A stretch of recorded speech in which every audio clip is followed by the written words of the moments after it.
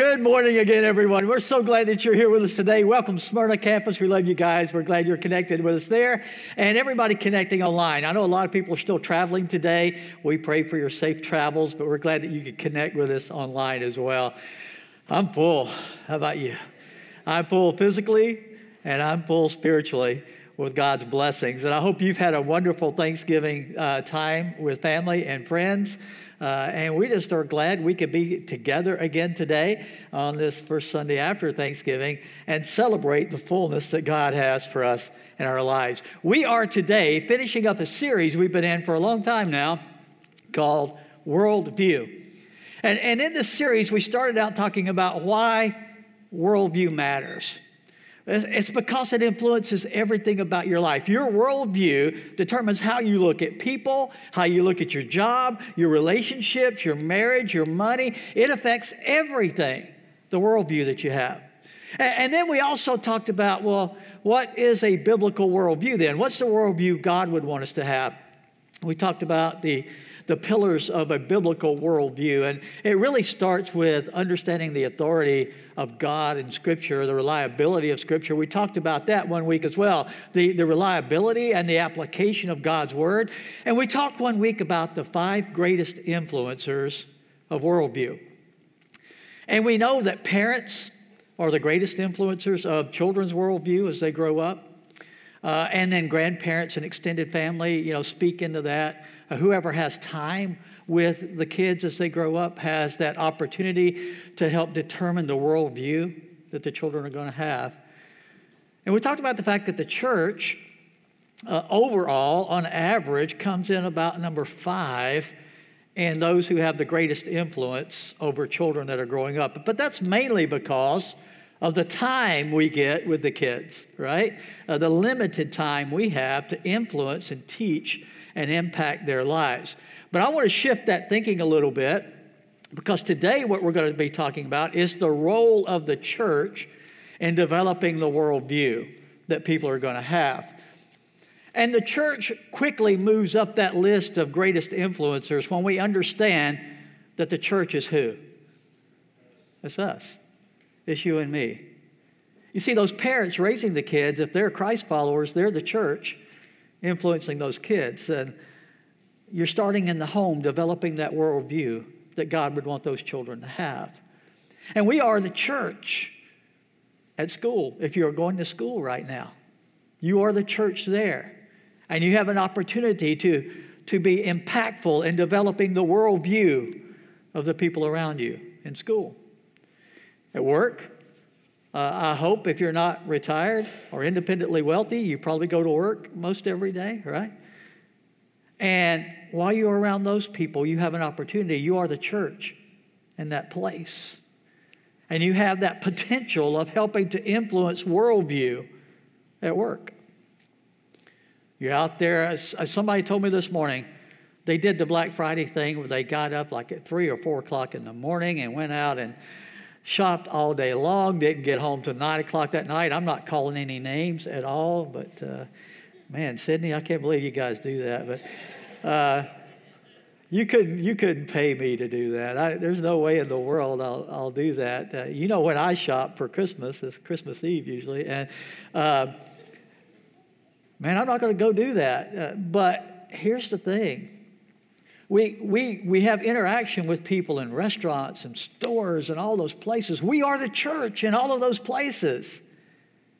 And God has a role for the church to play, a major role, an impactful major role in developing the worldview of our homes and our communities and our states and our nation and the world. God has put the church here to be a powerful influence over the worldview that people are going to have.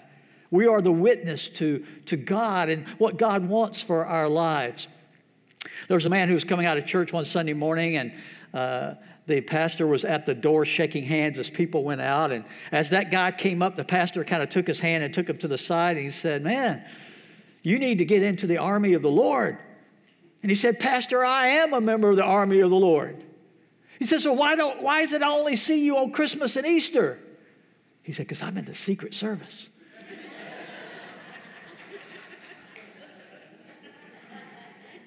God has not called you or me to be in the secret service in the army of the Lord. He wants us to be influential, impactful, and God has that role for the church, which means if you belong to the church, that's your role too, to have that impact, that influence over the worldview. The church has been pretty good, in America especially, complaining about how things are changing, we think, for the worse. We're pretty quick to complain. It's not like it used to be. Back when I grew up, we tell those stories about how much better it was back in the day. Now, first of all, our memories play tricks on us. But secondly, if things are going the wrong direction, God put the church here with the role of changing that, of impacting that, of turning it back around if it's headed the wrong way. That's the role of the church when it comes to developing worldview in our cultures that we live in and serve in. So today we're going to be looking at some passages that will speak directly toward our worldview. The primary passage is what's often called the Great Commission in Matthew 28. You could be turning there if you want. You may know this passage pretty well if you've been in church a lot of your life. Matthew 28, picking up with verse 18. Business consultant Peter Drucker was once asked, what's the most important ingredient to having a successful business? Now, Peter Drucker was considered, one of the greatest gurus of business success, right? What's the greatest influencer or the greatest ingredient to having a successful business? And he said, well, here it is. Every day, ask yourself two questions. The first question is, what business are we in? The second question is, how's business? Right? I love it when people keep it simple. Maybe it's because I'm a simple-minded person. I don't know. But I like simple. And when it comes to the church, here's the thing we need to understand. We know what the business of the church is supposed to be. It's found in the Great Commission. That's the business of the church. We're going to read it here in just a minute. But the second question we need to ask is, how's business? If the Great Commission says, go and make disciples of everyone, and we understand that's the business we're in, then how's business? And the truth for the church in America is this: business is not good. It has not been good for a long time. The church in America has been in decline for a while. Now, studies have shown that about a third of the people who were going to church before the pandemic hit are not coming back. I think we've seen that here at Lakeshore. The numbers look like that. But here's the thing. The church was in decline long before the pandemic hit. We didn't realize it. We didn't acknowledge it very well. We weren't real honest about it. But the church was in decline before the pandemic hit.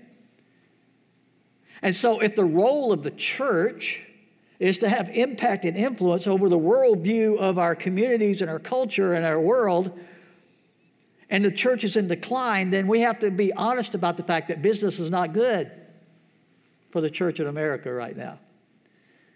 And you're thinking, well, we're going to hear good news, right, Pastor Randy? You got some encouragement for us? I do. I've got some good news for you, but I want you to understand we got to be honest about where we're at right now. We can't go on acting like everything's okay when it's not.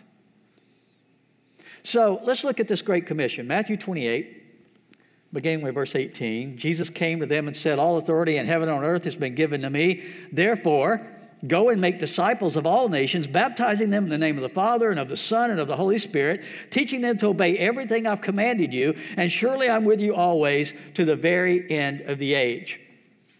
Now, Jesus is about to ascend back to the Father. He's come here to do the work that God sent him here to do, of living without sin, and then going to the cross, becoming sin for us, dying on the cross, paying that penalty for our sins, going into that tomb, and then rising again on the third day, showing God's provision for victory over sin and death. And now he's leaving marching orders to those who put their trust in him, who decided they would follow after him as their Lord and Savior. He's saying, here's what I want you to do now. This is your purpose moving forward.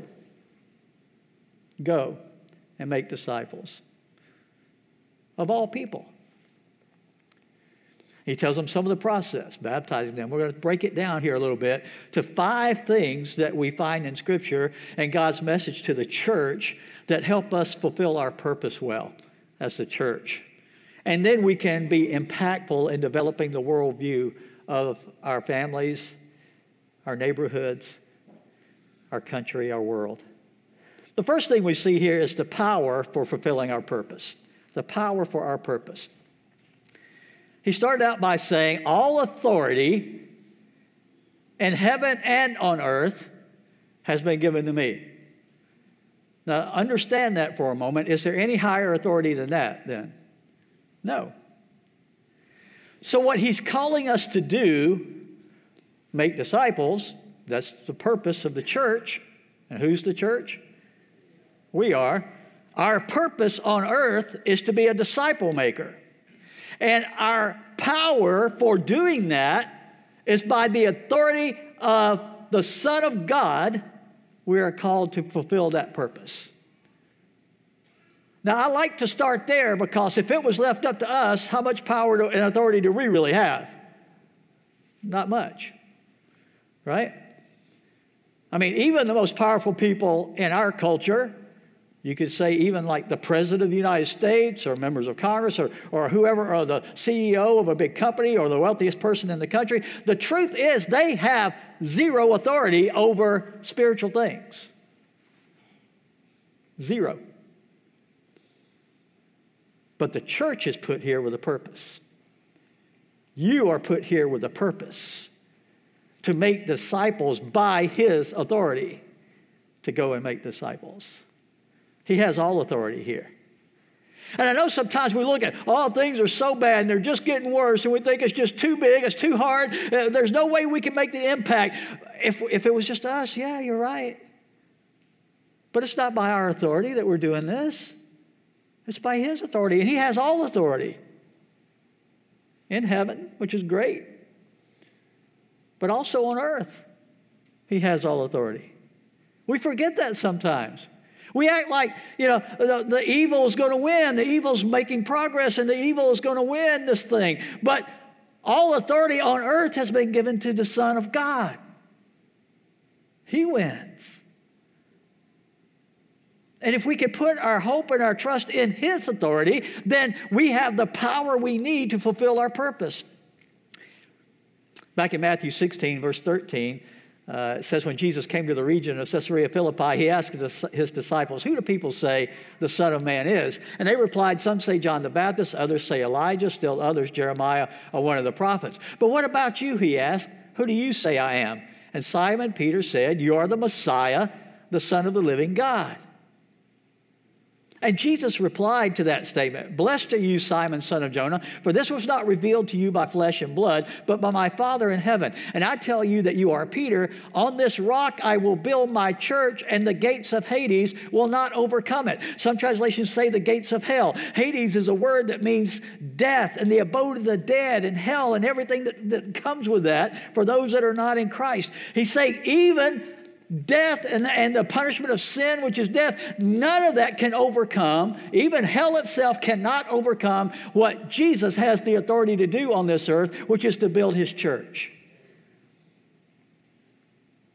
See, we're not impotent. We're not without power, without authority, without strength, even in the face of a culture that's not going the direction we want it to go. It's time we realize that. And stop thinking of the church as that institution, but understanding that's us. We walk in that authority of Jesus to do what He's called us to do. All of us individually that make up the church. We walk in the authority of Jesus to make disciples, even in the face of what we think is a culture that is going the wrong direction. Colossians 1, verse 15, he said this about Jesus. The Son is the image of the invisible God, the firstborn over all creation. For in Him all things were created, things in heaven and on earth, visible and invisible, whether thrones or powers or rulers or authorities. All things have been created through Him and for Him. He is before all things, and in Him all things hold together. And He's the head of the body, the church. He is the beginning and the firstborn from among the dead, so that in everything he might have the supremacy. For God was pleased to have all his fullness dwell in him, and through him to reconcile to himself all things, whether things on earth or things in heaven, by making peace through his blood shed on the cross. He has all authority over all things. So when he says, go make disciples in my name, you can be sure the power and the authority is there to get this job done. Yeah, business is not good right now, but that's not his fault. He's given us all the authority we need to go and fulfill the purpose he has for the church. Well, in the Great Commission, he not only tells us the power for our purpose, he also reveals to us the place for our purpose.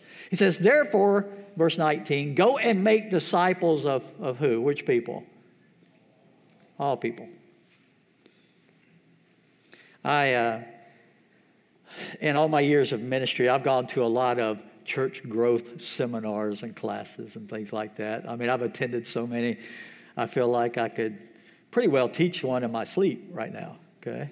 It's that much I've been saturated with it. Okay? And what I hear at a lot of them has always disturbed me. How they say if you're planting a church or going in to revitalize a church, you need to determine your target audience. Now, I understand that in business, in a retail business, right? I understand that. But our target audience has already been determined by the one who has all authority. All right? So in that narrowing down of the target audience, who do you leave out in what Jesus has called us to do? Nobody. Go and make disciples of all people, everywhere. The church in America has been lacking in that area for a long time.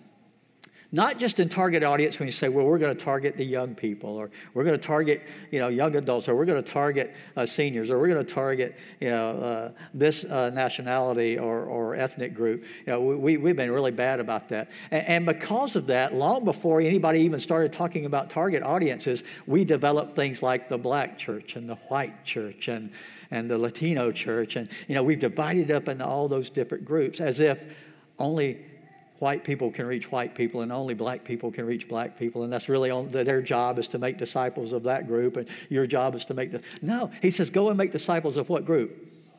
All people. That's one of the reasons I love pastoring here at Lakeshore. Man, just look around. We have done a little better job than a lot of congregations in understanding that we're supposed to be reaching all people. Here at Lakeshore, we've got all races. We've got many, many different ethnicities within the world here. We've got all economic groups. We don't have as many wealthy as we'd like, but still, yeah. I'm kidding. It's not based on any of that, right? We're supposed to be making disciples of all people.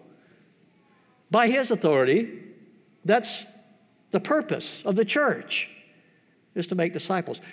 But what we did to the church was not only start having target groups that we thought we had to be limited to. Here's the other thing we did. We started making it so that as we think about making disciples, that's what somebody else is supposed to do. Right? Yeah, we think the church ought to be winning people to Jesus, but we think the church is the pastor, or it's the elders, or it's the staff. They're the ones that are supposed to be making the disciples. But the Great Commission isn't given just to pastors or just to the elders or the other staff or leaders in the church. The Great Commission is to all Christ followers. You and I, by the authority of Jesus, are called to a purpose, which is to make disciples. And the average disciple or member of a church in America has led very few other people to come follow after Jesus. You wonder why the church is declining in America. It's because we are expecting mainly the Sunday morning service to do the whole work and job of the church of making disciples of Jesus. Now, the Sunday morning service is important for the church. He says not to neglect that, not to let that slide. Be a part of that.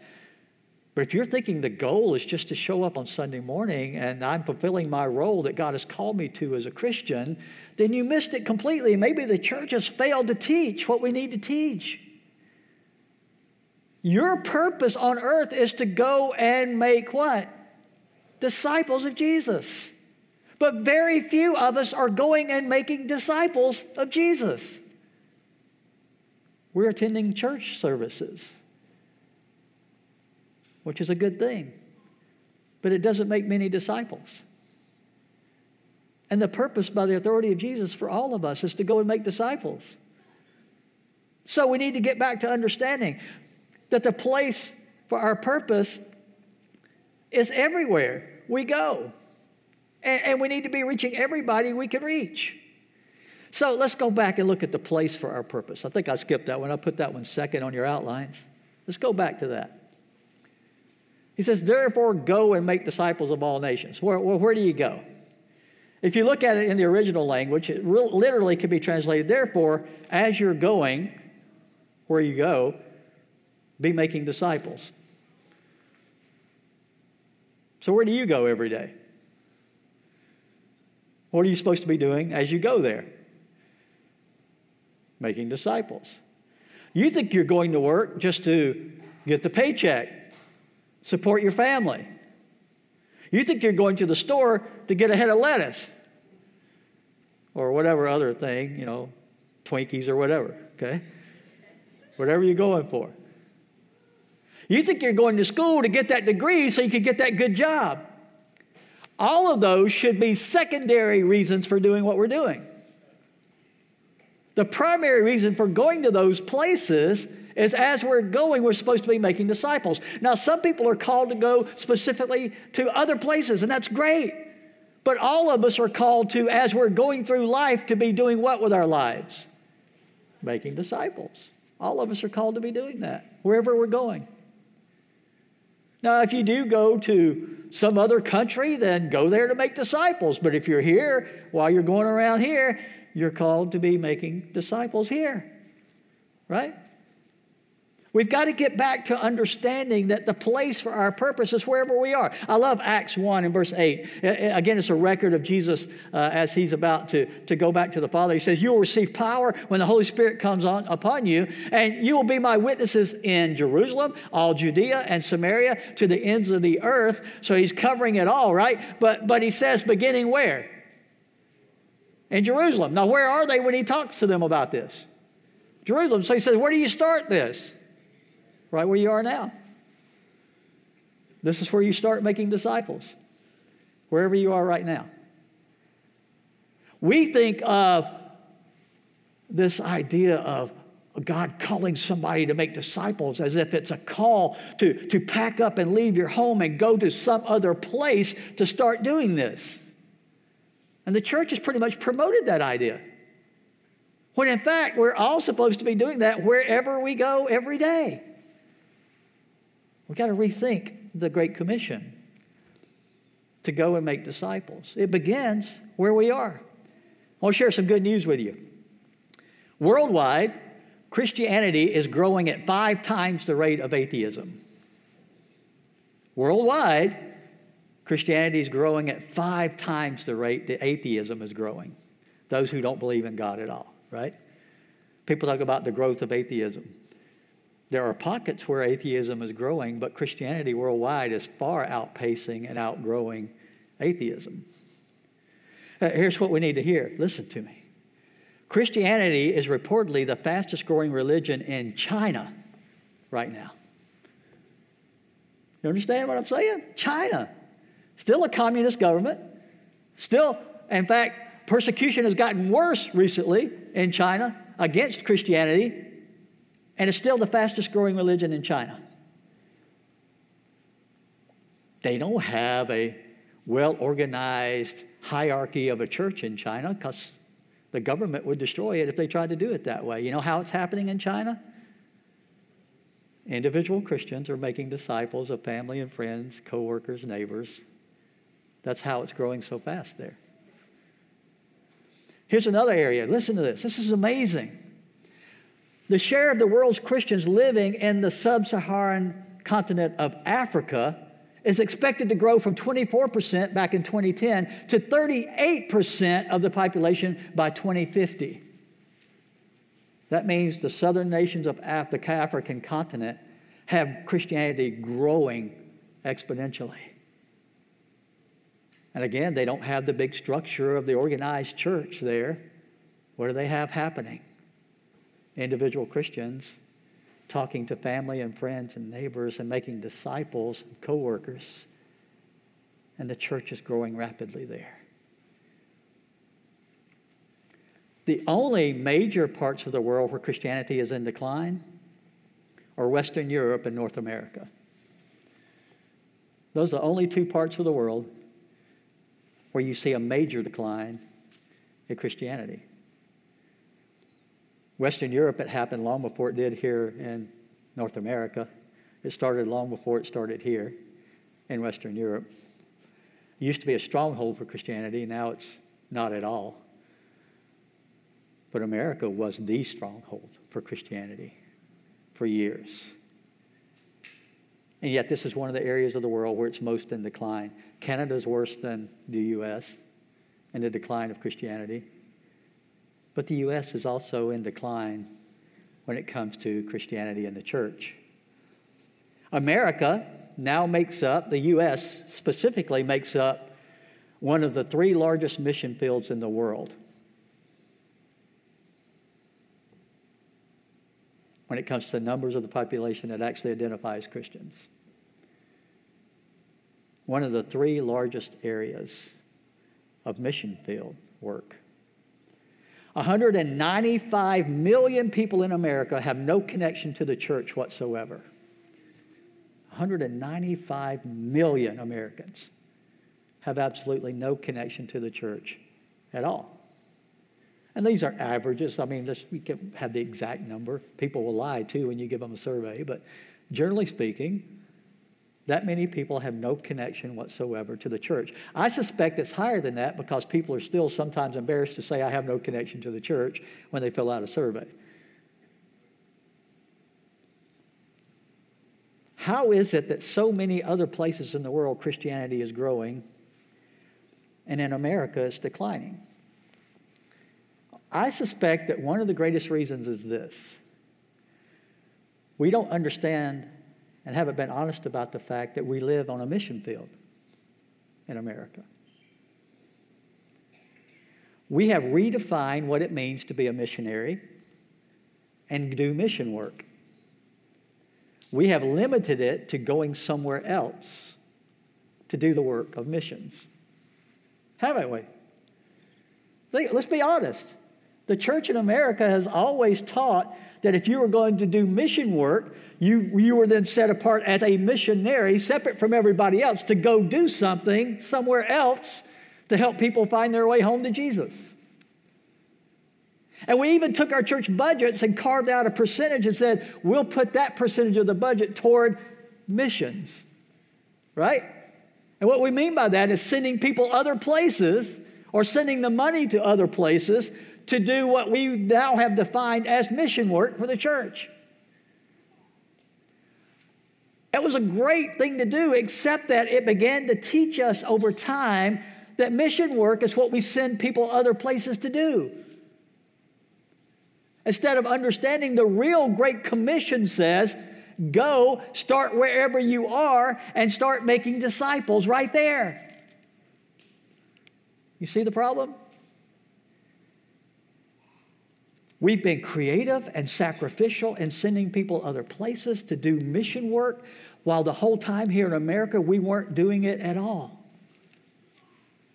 What do you think is going to happen to the next generation if they've not been approached with the mission of Christ? And then the one behind them, and then the one behind them, when the church hasn't done mission work to reach them. You see the problem?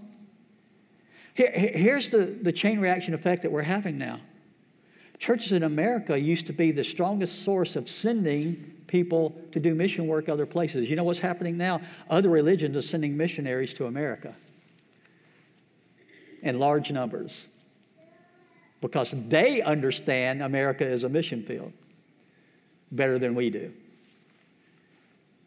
The greatest, fastest growing, now not in numbers, but the fastest growing percentage-wise religion in America is Islam. And they have sent missionaries here to spread the work of Islam. Because they get it better than we do. That this is a mission field we're living in. Here's the other mistake we made. We started looking at mission fields as the poor countries that need our help. Right? But some of the areas where Christianity is growing the fastest are some of the poorest areas of the world. And some of the areas where it's declining the most are places like America, which is one of the wealthiest places in the world. You see, the mission of the church is great to help people that are poor and, give them fresh water and make sure they have food. That's part of the work of the church. But the primary work of the church is to go make what? Disciples. Does it say only of the poor people? Is that the target group God gave us to make disciples of? Satan loves to get us sidetracked with other works than the primary work and purpose of the church. I love helping people with basic needs of life. But you know what the most basic need of life is?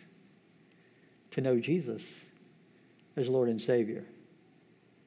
We think it's not needed here in America because people have food and clothes and cars and houses. None of those things replaces the purpose of the church of making disciples of those people. None of those things replaces that. And so we'll sacrifice and take up money and send somebody somewhere else when we won't make a disciple right across the street in our own neighborhood here in America. You see, we're willing to do things creatively in foreign mission fields that we won't do here in the American church because it's not comfortable for us. It's not our comfort zone, right? Don't change the music. Don't change the dress. Don't change the buildings. Don't change anything. Keep it like it is because we like it that way. But on the mission field, do whatever it takes to reach lost people, right? Isn't that our mindset? That's what we do. We do whatever it takes over there. I don't like it, but if it works over there, good. We'll send you money and let you do that over there. But don't do it here in the American church to reach lost people. You see, if we're going to turn this around, we've got to understand that the authority, the power for our purpose is there in Christ. The place for our purpose is wherever we are, and the people for our purpose is anybody and everybody that needs to be reached with the gospel. Galatians 3 and verse 8, it says this: the scripture foresaw that God would justify the Gentiles by faith and announce the gospel in advance to Abraham. All nations will be blessed through you. I read that verse for years and didn't catch what it was saying. That way back when God said to Abraham, all nations are going to be blessed through you, you know what he was giving Abraham? The gospel. All the nations of the world are going to be blessed through Abraham's descendants because it's through them that the gospel was going to come, and that's what's going to bless the world. It's the good news about Jesus. Getting them clean water, that's a good thing. Getting them food, that's a great thing. Getting them clothes, wonderful. But what they need more than any of that is what? The gospel of Jesus Christ. And here in America, the church has been sidetracked by thinking we are a social program institution in America. And so we got all these programs to help people with food, and we got all these programs to help people, with housing and, and clothing and shelter and all those things. And those are all good works to do, but they're not the primary purpose of the church. The primary purpose of the church is to make disciples. That other stuff makes us feel good about ourselves. I donated clothes to needy people. Boy, that makes you feel good, doesn't it? And it should. You should feel good about doing that. But did you tell them about Jesus? Did you call them to follow Jesus? You see, that's the real work of the church. Not just to give out food on Thanksgiving. And until we grasp that, we are going to see continued decline. So he gave us a plan for our purpose. That's the fourth thing on your outline today, the plan for our purpose. Look at what he says here, verse 19 and 20. He says, go and make disciples of all nations, baptizing them in the name of the Father, the Son, and the Holy Spirit, and teaching them to obey everything I've commanded you. So here's the thing. We call them to surrender their lives to Christ, and that's what baptism is. It's a surrendering of your life to Jesus and his authority and his power. You're buried with Christ. You rise to a new life, and that new life, in that new life, the role of the church is to teach those people to be obedient to Jesus and what Jesus teaches in his word. And so many churches today do very little real teaching of the Bible. Because people get offended. People don't like some of it. People want to pick and choose. People want to make it fit the culture of the day instead of just teaching the truth of Scripture. We talked about this some last week. It's the call of the church to follow his plan because it's by his authority that we're supposed to be making disciples. And the disciple is not somebody that says, okay, I believe now and I got baptized and I show up on Sundays every now and then to a service. That's not a disciple. It looks good if you're just trying to report how many people come to your church, especially if they give a good offering when they come, right? That looks real good when you report that. But a disciple is one who is being taught to be obedient to the Scriptures and willingly is doing that, accepting that, and starting to be obedient to it, which means the Scriptures need to be taught, which means that as the Scripture is being taught, the disciples are the ones who are going to listen and become obedient to what's being taught. That's when you know a disciple's been made, when they're listening and obeying the teaching. Not when they said, I believe, and prayed a prayer. Not even when they got dunked in the water. There are a lot of people that got dunked in the water that went right back out, willfully choosing a sinful lifestyle, not being obedient to Christ. That wasn't a disciple made that day. A disciple follows after the teachings of Jesus. And we started an evangelism program in America that said, you just get them to pray the prayer and let Jesus into their heart and you've done your job. Even if they're not following the teachings of Jesus after that. Especially if they still show up for services once in a while. We still got them, right? If they show up for services once in a while. Those aren't really disciples of Jesus. And so we've got to get back to the purpose and the plan for our purpose, which is to not only bring them to make that decision to be baptized into Christ, but then to teach them to be obedient to what he commands us. I love what he said in Luke 11:28. Jesus said, blessed rather are those who hear the word of God and do what? Obey it. Those are the people that are going to be blessed by my teaching, the people that obey it, the people that actually do what it says. That's where the blessings are. 2 Timothy 3, remember we looked at this over the last couple of weeks, verse 16 and 17. All Scripture is God-breathed, is useful for teaching, rebuking, correcting, and training in righteousness, so that the servant of God may be thoroughly equipped for every good work. The power is in the teaching of the Word and a person's willingness to hear and accept and obey the teaching of the Word. That's where the blessing and the power is. So let's think about this. The mission of the church is to go and make what? Disciples. The authority for that comes from where? From Jesus, from God, right? The authority and the power is found there. The place we're supposed to be doing that is where? Wherever we are, right? Wherever we are. The people we're supposed to be making disciples of, who are they? What's the target group? All people. All right? Then if that's true, and he gave us the plan for how to do that, which is us helping people come to that place where they decide to follow Jesus and start learning from him and being obedient to what he says, then why aren't we doing a better job with it? Why is business not good for the church in America? I'm going to give you my personal opinion. We've trained the church not to do this over the years. We've trained Christians to believe that your job, your role, your calling is to start going to church. not to start making disciples. Because if we were all making disciples, our culture would be impacted more by the church than it is right now.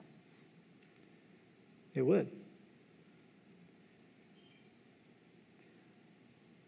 I don't know how many years God's going to give me for this time on earth and how long I'll be able to be a pastor. I don't know. But I know this. For whatever time I have left, I'm going to equip people to make disciples. I'm going to teach you to make disciples. I'm going to challenge you to go make disciples. Because as I read the Great Commission, all the other stuff is secondary to that. We got other good things we do as a church. I love it. But the primary role of the church is to go and make disciples. So we need to focus on getting better at that. We need to focus on doing more of that. Well, here's the thing. Most people don't do it. Here's why. You don't feel qualified. You don't feel like you can.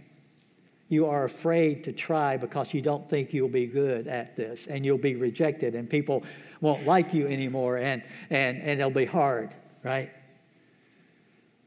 You know, I've read the Great Commission again. You could go back and read it. I don't see anywhere in there where he says, go and make disciples as long as it's going well. As long as you're having success all the time. As long as it's easy for you to do it. You just wait till you have the best opportunity. Then you can start doing this. I don't see that anywhere. Do you? No. He just says, start going and making disciples. So I want to close with this fifth thing that's important for us to remember. The presence for our purpose.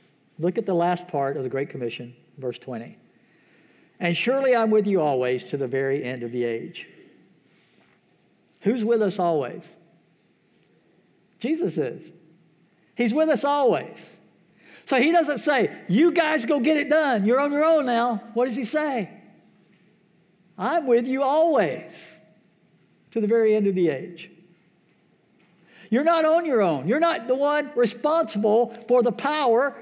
You're not the one responsible for the conviction of people's hearts. You're not the one responsible for the transformation of their lives. You are responsible for the part God called you to do with his presence and power with you all the time.